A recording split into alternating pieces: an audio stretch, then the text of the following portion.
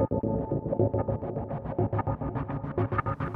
is the middle ground between light and shadow, between science and superstition, and it lies between the pit of man's fears and the summit of his knowledge. This is Time Enough Podcast.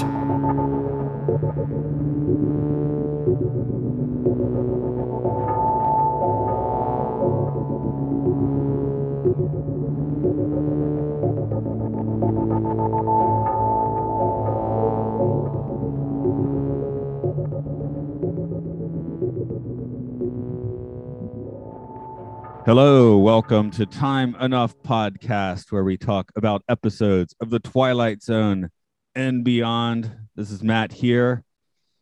On his fantastic microphone and rocking glasses is Henrik Couto. Hello. Hey. How's it going? I already asked you, but now you're on the air. Yeah. But now it's for everybody. Right. I'm doing pretty good. I guess how's it going should be like a wider question. Like, what do you have cooking recently? Oh man, I wish I had I'm still in that secret phase on something that's going to release in 2 months. But I will tell you, it is in a similar, ironically, in a similar vein of The Twilight Zone. Okay. Maybe I influenced you. I'd like to think I subtly influenced. Honestly, I don't need to do that. I think that comes naturally. And speaking of, though, legitimately made my day a little bit better sitting down and watching a classic Twilight Zone episode today that I hadn't seen in I'm not sure how long. So that was a fun thrill, especially when I realized I already had Paramount Plus, so I could very easily watch that episode. Yeah. Hey, what kind? I'm just for nerdy tech talk. What kind of definition does that come in? Paramount Plus, it looked like it was 1080p. Okay. It was very sharp. I mean, obviously it's in black and white. Thought it looked good. I was watching the new cut of Star Trek: The Motion Picture, right? Mm-hmm. And I was like, it looks okay on streaming, but I'm pretty sure this isn't fully high def, you know? It depends on a lot of factors. It depends on the bandwidth availability in your area. And I don't know anything about the internet regulatory elements of Japan whatsoever. So they may be on a different standard because out here, Paramount Plus is in 1080, Netflix is in 4K, HBO Max is in 4K. They just got the Showtime app into 4K. So most of these guys are hanging at 1080, but then Tubi is all the hotness right now, and it's mostly streaming at 720. So anyway, if you or the listener gets into watching that director's edition of Star Trek: The Motion Picture, it doesn't, even if the streaming was a little lower on my end, they've fully psychedelicized the colors. So that's what's important. It's it looks like 60s Trek now, which we go. Never would have said for that movie before. So, but it's a different space voyage we're into today. This is People Are Alike All Over. Yeah, this is one where I'm pretty sure I've seen it several times, but it's been a little while. So, well, and it has the classic twist. When I was done, I was like, yeah, it's a Twilight Zone ass twist right there. Yeah, I don't know if it's the best one, but this is definitely a very quintessential sort of Twilight Zone, I would say. Oh yeah, it's up there with the Eye of the Beholder, stuff like that. As far as that classic twist, where if you ask somebody what do you think of the Twilight Zone, they may remember one of 8 twists, and this is one of them that really stands out. And it's not just a twist; it's a genre of twist. It's a style of twist where humanity is just flipped on its head, basically. Well, before I get too deeply into it, I'll go ahead and spout out some trivia. The teleplay here is by Rod Serling, but the story is by 50s pulp sci-fi writer Paul W. Fairman. Mark, who's one of my regular co-hosts, apparently he knows someone in Atlanta that's actually this guy's granddaughter, but she didn't actually know him, as he died in 1972. So chain smoking was popular back then. There wasn't that much interest in coming on chatting, and because I just have the relationship, I don't have the knowledge. So I was like, okay, that's fair. Mitchell Lesson, I don't know if I said his name right, but directed the episode, and he's been in a zone before for Escape Clause in the 16mm Shrine, but this is his last time in the Twilight Zone director's chair. Oh, okay. Do I even need to bother talking about Roddy McDowall? Of course, he's I Cornelius mean, and Caesar from Planet of the Apes. oh yeah, I was Cleopatra, so pumped when he popped up. the black hole, Fright Night. I mean, I'm just scratching the surface here. Fright Night. Yeah. Yeah. But, he stayed legendary until his death in 1998 and is only more of one now. Oh, absolutely. I just recently rewatched The Class of 1984, and he's absolutely brilliant in that movie. If you haven't seen it, you need to watch it. I've seen it, but it was way closer to 1984 when I saw it. So It's worth a revisit, I assure you. our last one on. Oh, go ahead. Oh, I was gonna say, plus Class of 1999, which isn't really a sequel, has robots. Oh, right. Well, you got 15 years to build the robots. That's enough if you really put your mind to it. But don't watch Class of 1999 Part 2 unless you're really invested in the series. What if I like Highlander too? Then you'll like Class of 1999 Part 2. Okay. You'll be all right. Last on the my little list here today is Susan Oliver is Tina, but the real dorks probably know her better as Avina. While Oliver was working steady on TV in the 60s, she's immortalized as the featured guest star on the OG Star Trek pilot, The Cage. Yes. What I learned last night was another fun fact that she was also an accomplished aviator, coming in as the fourth woman ever to make a solo transatlantic journey. Wow. Yeah, it's like when you find out Michael Nesmith's mom invented whiteout. You're just like, wow, that's crazy. or what was it? There's one of the screen starlets that turned out to be like a brilliant scientist and like code breaker, which I wish I could remember exactly who that was. Somebody tweet that at me because it's like a really notable 30s or 40s starlet who had like serious science chops later on. That's wild. Let me go ahead and show you the prologue, which I just hit the wrong button to do so, but there's the right button. Okay.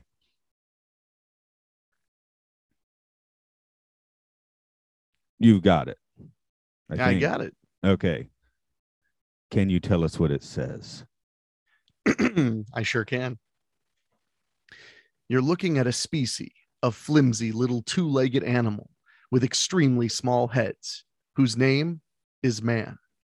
Warren Marcuson, age 35, Samuel A. Conrad, age 31. They're taking a highway into space. Man unshackling himself and sending his tiny, groping fingers up into the unknown. Their destination is Mars, and in just a moment, we'll land there with them. All right. So when did we really start leaving the solar system in science fiction film? Oh man, I feel like that was one of those things that was loosely tied to nuclear weapons. I feel like we got two big things out of a fear of nuclear war. One of them was space aliens, and the other was radiation monsters. Because both of those kind of raised to prevalence together, sometimes even being combined, where like aliens bring radiation with them that infects humans or kills them or makes them into monsters too. So for me, I've always felt like aliens were like a hefty element of our fear of the Russians. Because their culture is supposed to be alien to us. They're the Soviets, so they sleep upside down and they eat breakfast for dinner and they wear shoes on their hands. We know nothing about them other than that they are different. You're supposed to precede that by saying, in Soviet Russia, we wear shoes on hands. In Soviet Russia, you twist the show. Yes. But so that's kind of always been my thought about that era of space alien stuff, the era of the flying saucer, the era of all that. I felt like that was a lot of that was about kind of the looming Cold War after World War II ended. I feel like that's because sci-fi starts out as an escapism thing. So now that you're making me think about it, I'm not sure if I don't know if I fully stand by what I just said, because now I'm starting to think Mars out pretty early. Yeah.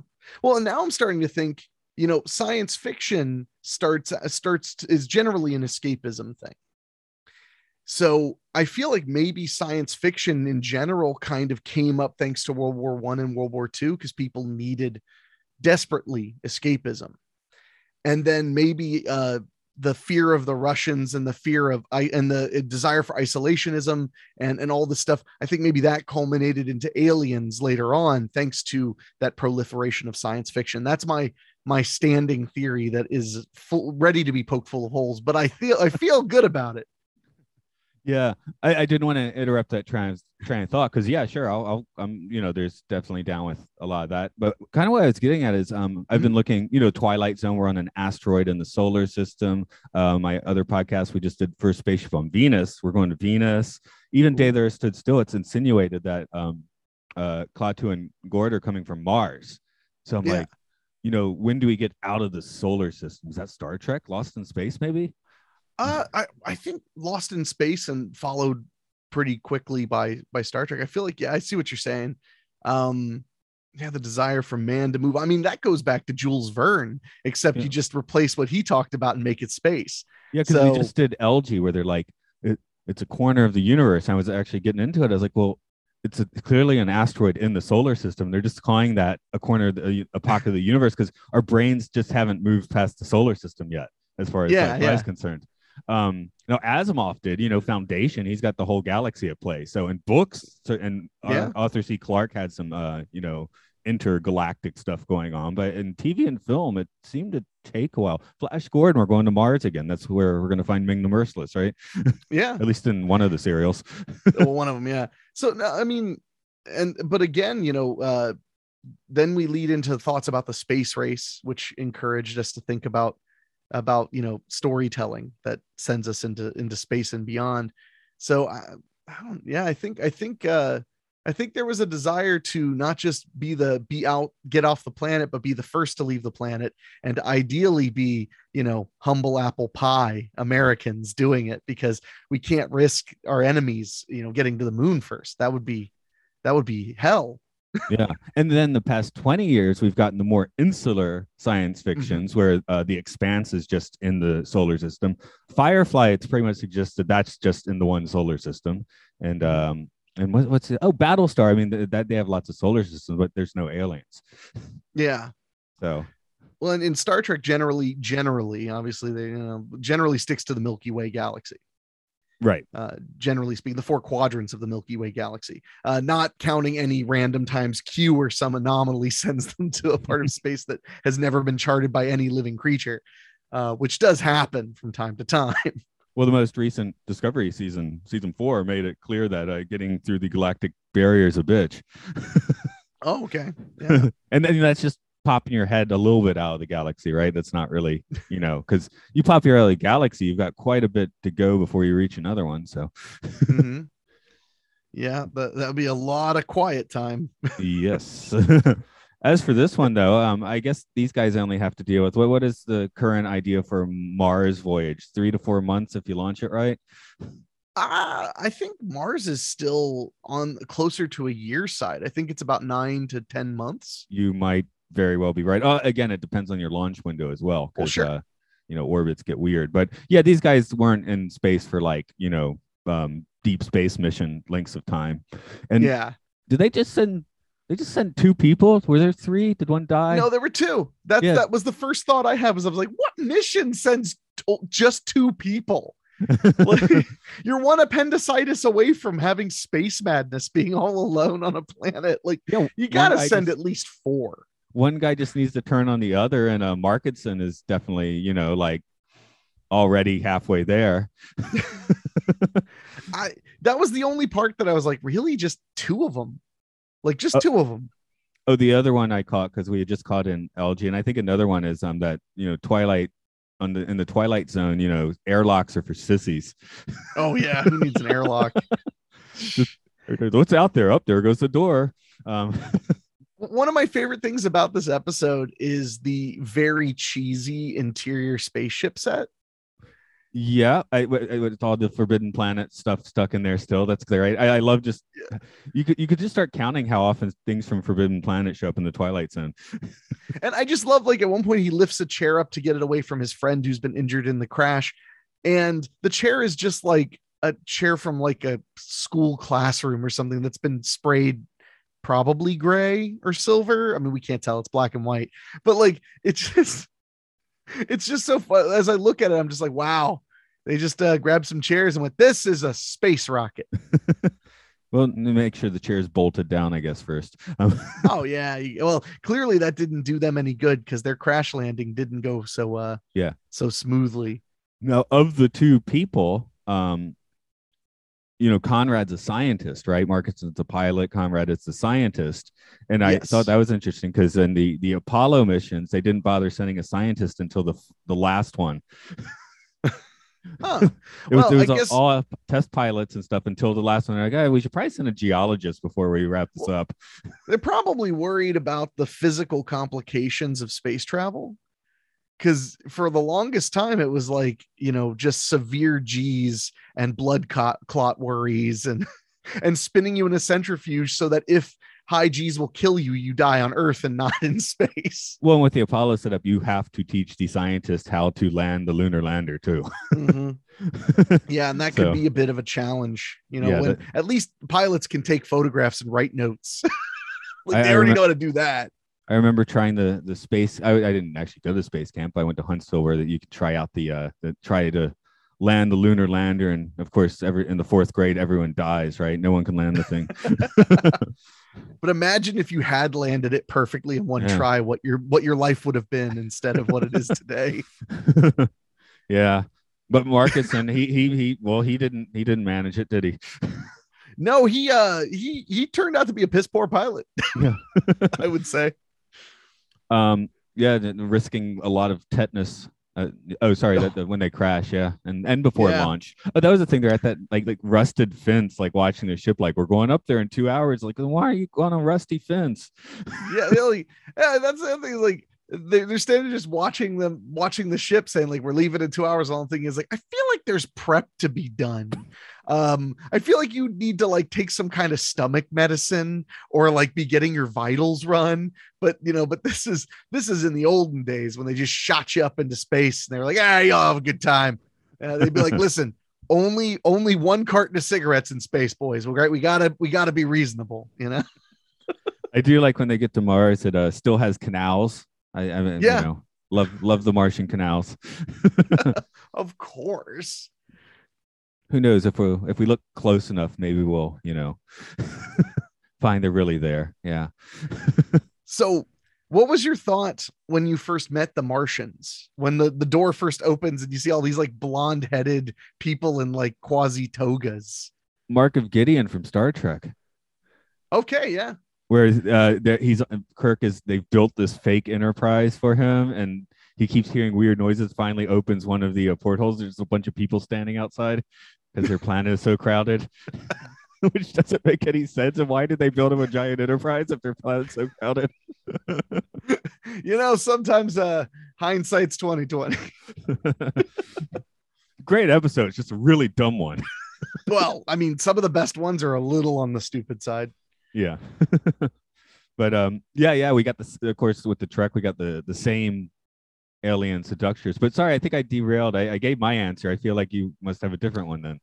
Oh, well, I found it interesting because rewatching it and not fully remembering what happens in the episode, really, there's that moment when his buddy, before his buddy dies, where he tells him like people are all alike, basically. Basically what the title was, which I'm forgetting. I'm butchering right now, but it's like they are all alike, or what was it? People are alike all over. People are alike all over. That's what it was. He basically, the benefit of having your notes page next to the Zoom. Well, he basically warns Roddy McDowall's character about that. And then he meets these people. And my first thought,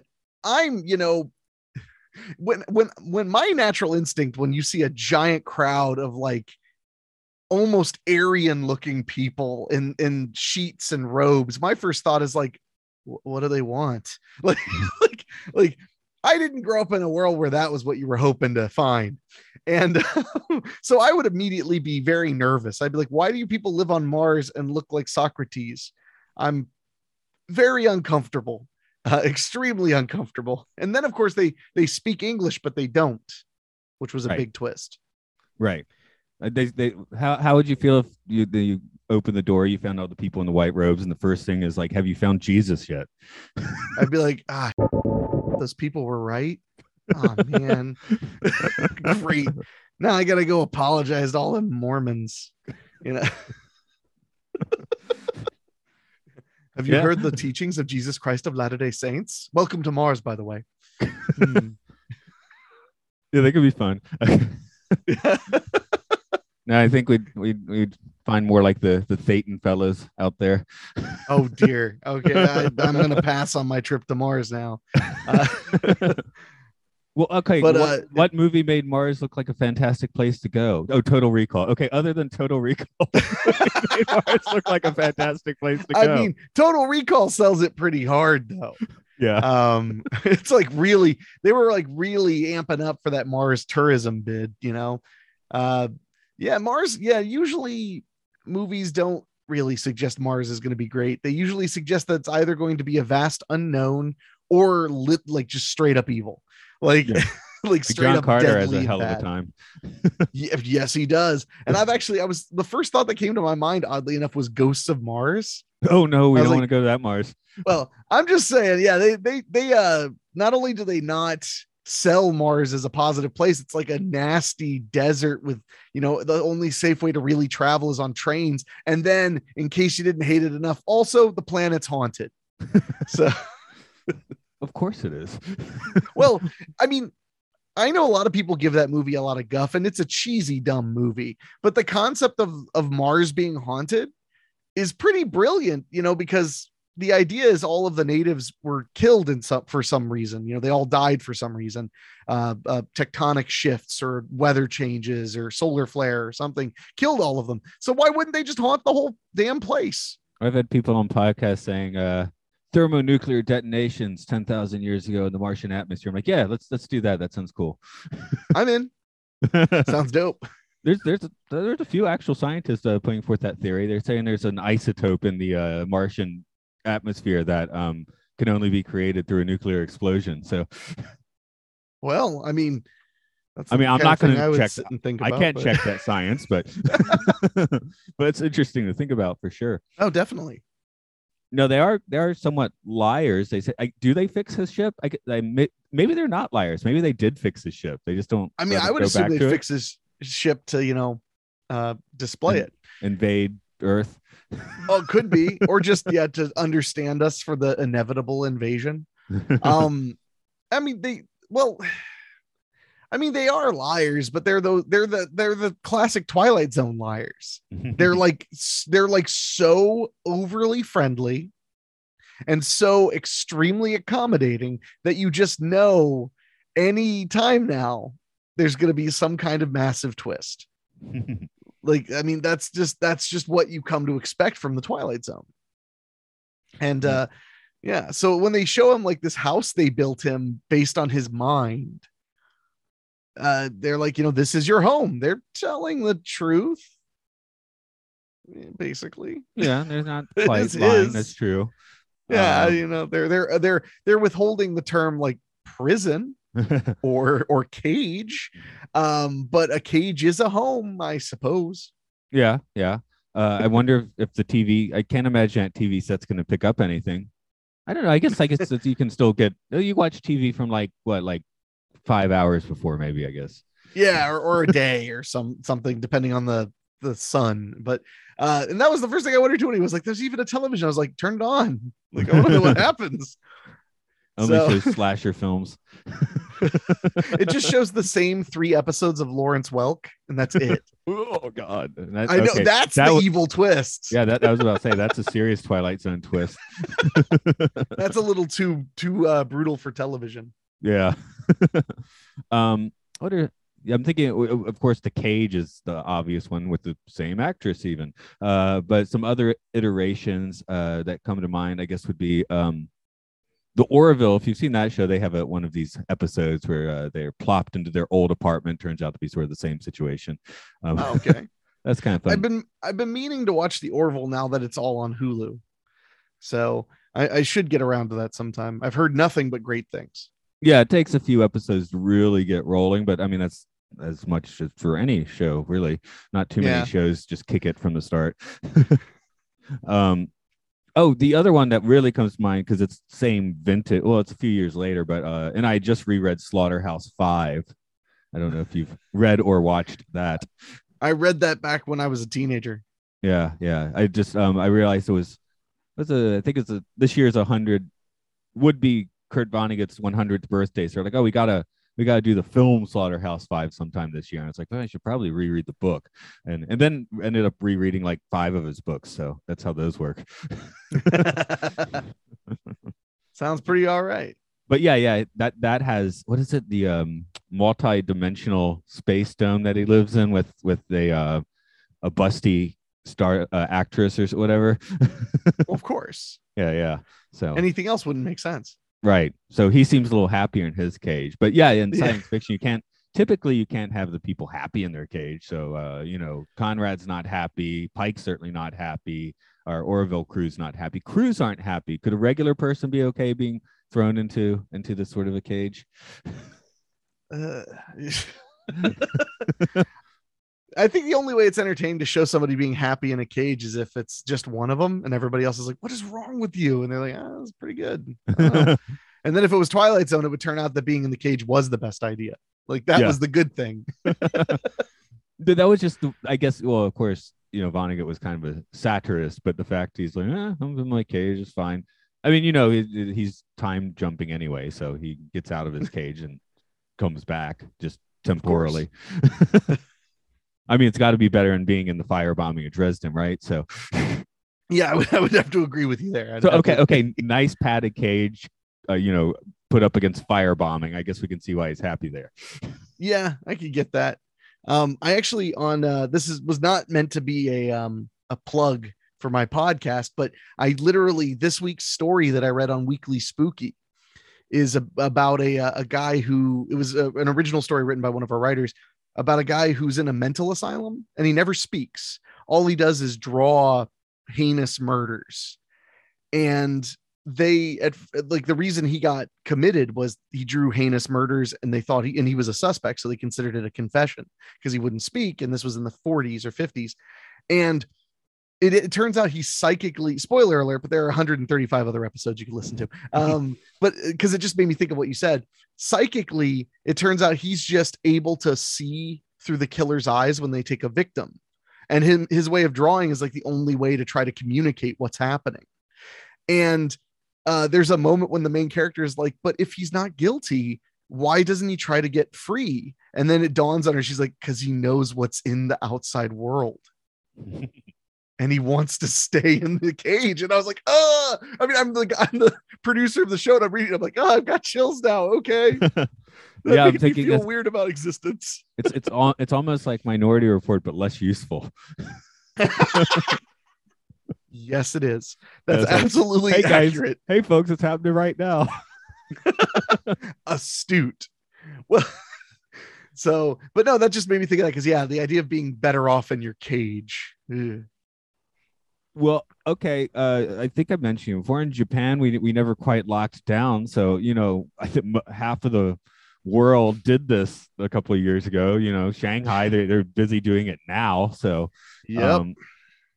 Since I have this weird situation where I never had to do that. So I'm curious if you had any parallels on your mind there. I don't know. Because I live in Ohio, and Ohio was a relatively aggressive lockdown state early on. And then once the data started coming out, our governor got like way less into it. So I don't know. When I look back at that time of my life, I'm like, I should have just left the house. Honestly, I'm so anti-cage. I wish that the first thing I did when the pandemic really started hitting is I just booked a flight to Mexico to go stay at one of those empty resorts for like $81 a night. That's what I wish I had done. But instead I tried my best to put on my best Stockholm syndrome, and it didn't work very well. Not well at all. I don't fit in most of my favorite pants thanks to that level of Stockholm syndrome. So no, just for me, I like can't stay in the house. Like even on days off, like my thing Sunday morning is usually get up, have breakfast, do the dishes. Now I'm going to take a walk for like 40 minutes, come back Yeah. in, do something, have lunch, take another walk. And these are like big, like, well, like 2 or 3 kilometer walks. So like a couple miles, right? Yeah. No, I'm not that was the worst part, is it kind of turned me into more of a homebody.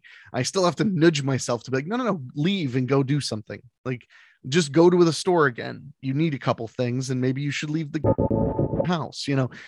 I'm still retraining myself for that stuff. Now you're mentioning spoilers. Rod spoiled my podcast this week, didn't he? My first question is, who exactly in this episode went into the Twilight Zone? And the last line of the episode is, Samuel Conrad has found the Twilight Zone. Yeah. should I even ask the question? Who went into the Twilight Zone this episode? Well, okay, we know Conrad did. Rod told us. Yeah, this one Rod made it easy. How about Marcuson? Marcuson? The other astronaut. Yeah. I don't know if he made it to the Twilight Zone. I feel like he was the Oregon trailsman who got dysentery and died. He didn't make it. He got dysentery. He found himself Twilight Zone adjacent. Yeah, we do get people that are Twilight Zone adjacent. So Markuson's dead. We'll leave him under the. I wonder if they buried him in the Martian soil. They couldn't have left him in the rocket. They said they were going to bury him. Okay. So, and since their lies were always thinly veiled, I think they were telling the truth. Yeah. Okay. So if they had said, we'll take care of him, I'd be like, they're eating him or making him into art or something. But since they said, we'll bury him for you, I was like, all right, they're probably going to bury him. Yeah. Okay. So, we'll think about Conrad here then. Did he deserve his trip into the Twilight Zone? That was probably the thing about the episode that kind of shook me a little bit, was I didn't feel like he deserved that at all. He was just a scientist who was like, in the opening, was like super honest about his emotions too. He was, because the pilot guy's like, I'm not afraid. And he's like, I am. But maybe he got what he deserved for being willing to fly to Mars with only one other person. I don't know. I mean, because it still blows my mind. It's like, we'll send him in 2-person teams to Mars. Why not? It's not even enough people to dig a latrine. Yeah, I mean, again, Kirk would have Spock in the room with him at least. Yeah, at least. So they'd figure the way out. The 3 men. Spock counts as 3 dudes, 3 regular dudes. Now, okay. And so I don't think he deserved his Twilight Zone thing, because it's not like he had no, and I mean, maybe I missed it, but I didn't get any sense that he was like a cruel person or that he was getting any kind of comeuppance. Other than, I guess, maybe he was getting his comeuppance for thinking that people are good. Because that would be the only punishment he got. Yeah, we did the Purple Testament, where it's the guy that can see death on people's faces and finally sees it on his own face, right? And we're like, we didn't deserve it. And we're like, well, did he? I mean, what did he do yesterday in the war? Yeah, I mean, that's true. I mean, and even being World War II, because you make it Vietnam, and clearly you got that. What did he do yesterday? But hey, you're in a war, you're doing stuff, right? So, but this guy, like you say, he's a scientist, and he's not doing nothing to nobody. And he's Roddy McDowall. I just find him so likable. Maybe this is the karmatic comeuppance for him to later jail Charlton Heston for a while. So I was in a cage, now you are. Damn. They finally made a monkey out of me. Yes, they finally made a monkey. Right, exactly. I had to explain that Simpsons joke to someone in detail just the other day, and boy, did I. No, I just did an episode of this, which airs after this, before. So I do these out of order, right? People have already heard it, where one of our guests had just been to a Planet of the Apes screening with the actor who played Dr. Zaius giving it, so it was hard to. I was like, don't sing the song, Dr. Zaius, Dr. Zaius, you don't, Dr. Zaius. You don't have that firewall. It just comes right out. Okay. No, here's the reason I can't do the song. I'd have to start doing the verses, and I can't remember the verses. Oh, yeah. What's wrong with me? We think you're crazy. Want a second opinion? You're all so lazy. Yes, there you got a verse. So that was one of them. Yeah, one's better than I've got.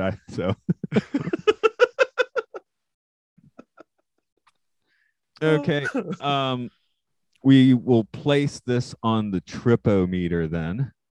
0 is not trippy at all. 5 is very trippy as usual. It's nothing about quality. It's just how trippy it is. For me, I got to give this one like, I don't think it was that trippy. Everything, I mean, it was scarier than it was trippy because everything's pretty believable. Like the people look like people, you know, the costumes are a little cheesy, but I buy it. I've seen cages. I believe that it was a real cage. So like, I would call it like, I'd have to go hard, like maybe a 1.5 or a 2 on the trippy meter. Yeah, I was thinking about 2.5 because of space, but this is, I go on a lot about how the Twilight Zone absolutely should be in black and white, which 99% of the time is probably correct. This one, I was kind of wondering if this was in like, 60s ridiculous color, would that so it looked more like Lost in Space or Star Trek, would that make it better or trippier? Maybe. I think that it wasn't super trippy just simply because it was a very like pared down simple depiction of like they fly to Mars, they crash. They didn't do a lot of big effects moments because, well, frankly, they probably did that episode to save some money. I don't know if you're familiar with the phrase bottle episode. I mean, you can't really do what? Cage episode. Oh yeah, but yes, of course. I know bottle episode. Oh yeah. So for those who aren't uninitiated, the bottle episode theory comes from what they used to say on Star Trek The Next Generation, and maybe the original series as well, which was that any episode that didn't have a new character or a new location, that it just took place on the ship with just those characters, those episodes were done to offset budget so that they could use it on other episodes to do like a big fight or a big space fight or big effects thing. And although it's not exactly the same on an anthology, I mean, I feel like when I watch old Twilight Zone back to back to back, you can tell which ones save them money and which ones cost them money pretty easily. Yeah, I guess that's where I'm thinking where the color would help here because most episodes have that one like effect. This one just being like, oh, the wall rises and it's a cage, which is like whatever. I can figure out how they did that one pretty easily. Yeah. But I found it more disturbing because of that, because I do like when things are kind of muted and simple. I find that to be scarier because I find that to be more like what happens to you in real life. Yeah. So in that way, I was a little mortified by like the simplicity of like, oh, they just pull the walls back and yeah, it's a cage. It's a cage. You said white robes though. I'm like, if they had like, pink and purple and green robes and the sky had kind of a purple tint, this is one where I maybe someone, I don't think we should colorize things, but I'd be curious to see someone try it on this one. I wouldn't mind that. Yeah, I can see what you mean. It would have given it that little bit of a trippy factor. I could dig that. And this is the first episode of the Twilight Zone that even occurred to me. Really? Like, every other one, like, black and white for sure. So this first one, like, I'd actually be curious to see this one in color. But okay. Got any final thoughts on this? Or you're gonna stew in your existential dread? I think this is a great one to revisit because it's meat and potatoes Twilight Zone. It is, two great actors, a not so great set, and then Forbidden Planet stuff. and then an extraordinary circumstance with a dark twist at the end. I can't say it's like a highly memorable episode, except in that it is so nuts and bolts exactly what you want when you watch the Twilight Zone. Yeah, because Roddy McDowall. Even the house, it's like, I'm sure that was used for like 8 sitcoms, and even on Twilight Zone, I'm pretty sure they used that in a Third from the Sun not so long ago. So, oh yeah, you just redress it, and well, you probably don't even have to repaint it since it's black and white. But when I know in color films, they just repaint sets again and again and again until the walls are literally like have a quarter of an inch of paint on them. They'll just paint them again and again and again and again. I think I might have mentioned this in an episode, but it's probably been a while. On the Blu-rays, it often follows with like a quick network promo. Mhm. Sometimes it's like, Wanted Dead or Alive with Steve McQueen. That kind of makes sense after the Twilight Zone. But some of the everyone's like, and it's like it's some sitcom I don't even remember. It's like, here's America's favorite dad, and it's like clearly like it looks like the set you've just seen on this show. And it's like carving the turkey, and this is there's some kind of dissonance going on here. Yeah, I would say so. So it's kind of fun though. Well, that's right after Rod tries to get you to smoke. So, well, yeah. Rod tries to get you to smoke, and then you see America's favorite dad. It's a weird way to end a kind of a disturbing episode. Now it's time to go to Flavor Country. Flavor Country, of course, being the grave. Flavor for the maggots. Oh God, that's the twist. The twist is the guy who gave you your first cigarette is just a maggot. You just didn't notice for some reason. Maggots are falling like rain. So I was trying to get a good Garth Marenghi maggots out, but I couldn't muster it. Maggots? Maggots. Do you have any maggots in your movies or stories? Not generally. No. One time we were supposed to use mealworms, but the place we were going to get them from was out when we went to pick them up. Sorry, we're all out of maggots. We don't got no more mealworms right now. They'll have some more in 3-4 days. I don't know why they sound like that. They're just like a modern pet store. I don't know.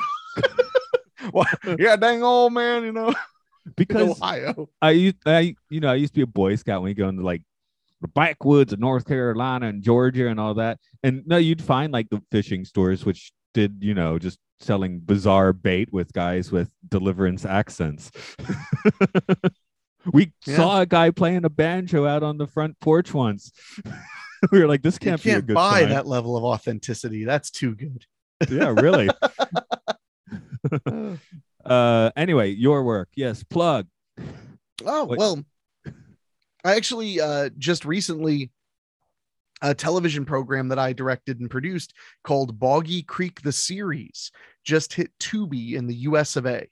So if you're in the United States or you have a VPN, you can watch all 6 episodes of my Bigfoot television series totally for free with commercials. And it features Eric Roberts and Brink Stevens. And I'm very proud of the work we did. So if you get a chance, go to tubitv.com, punch in Boggy Creek the series, and check it out. And if you're really curious about my work, you can just find my name in the show notes, because you're not going to spell it right on your own. Copy it, paste it into Tubi. You'll find like every movie I've been involved with that's on Tubi. Most of them are there and free to watch. And if you need a little bit of spooky in your weekly, you can check out Weekly Spooky, my podcast, where every single week there's a brand new horror story, kind of like Tales from the Crypt, except an audiobook. So that's what I got going on currently, my friend. Rocking on. This is Time Enough Podcast. It's on Twitter. It's on Facebook. It's in the podcasting umbrella of Podcastio Podcastius on Patreon, where we also talk about sci-fi films at Matt and Luke's Sci-Fi Sanctuary, weird films at Oral Hygiene, and there's some things for the gamers with Luke Loves Pokemon. The Monster Hunter podcast, Monster Mash, should be coming back soon. And in the meantime, you can hear the Game Show, which is a game show about games. Okay. I think I got everything out there. Excellent. Well done. Okay. Check for any walls rising in your general direction, I guess, then. I still got windows. Yeah. Any peanuts flying in? I mean, frankly, I would be into that, but what? Okay. Before we completely cut off, if you are the zoo animal, because this was a barred cage, right? Not an energy field. They can toss in food. What food are they throwing to Henrik? Oh, well, if they throw it to me, they're going to be cheeseburgers, like maybe sliders, just throwing them right there, right through the bars. Okay. I'm going to get these tortilla wrap things they have at the 7-Eleven. That's for me. Ooh. Yeah, that sounds they started selling the taco ones again. I mean, it's not authentic at all, but wait, what? Not authentic in Japan at a mini mart? Man, when we want Mexican, we have to buy like an El Paso taco mix. I never thought about that, but yeah, that makes sense. Yeah.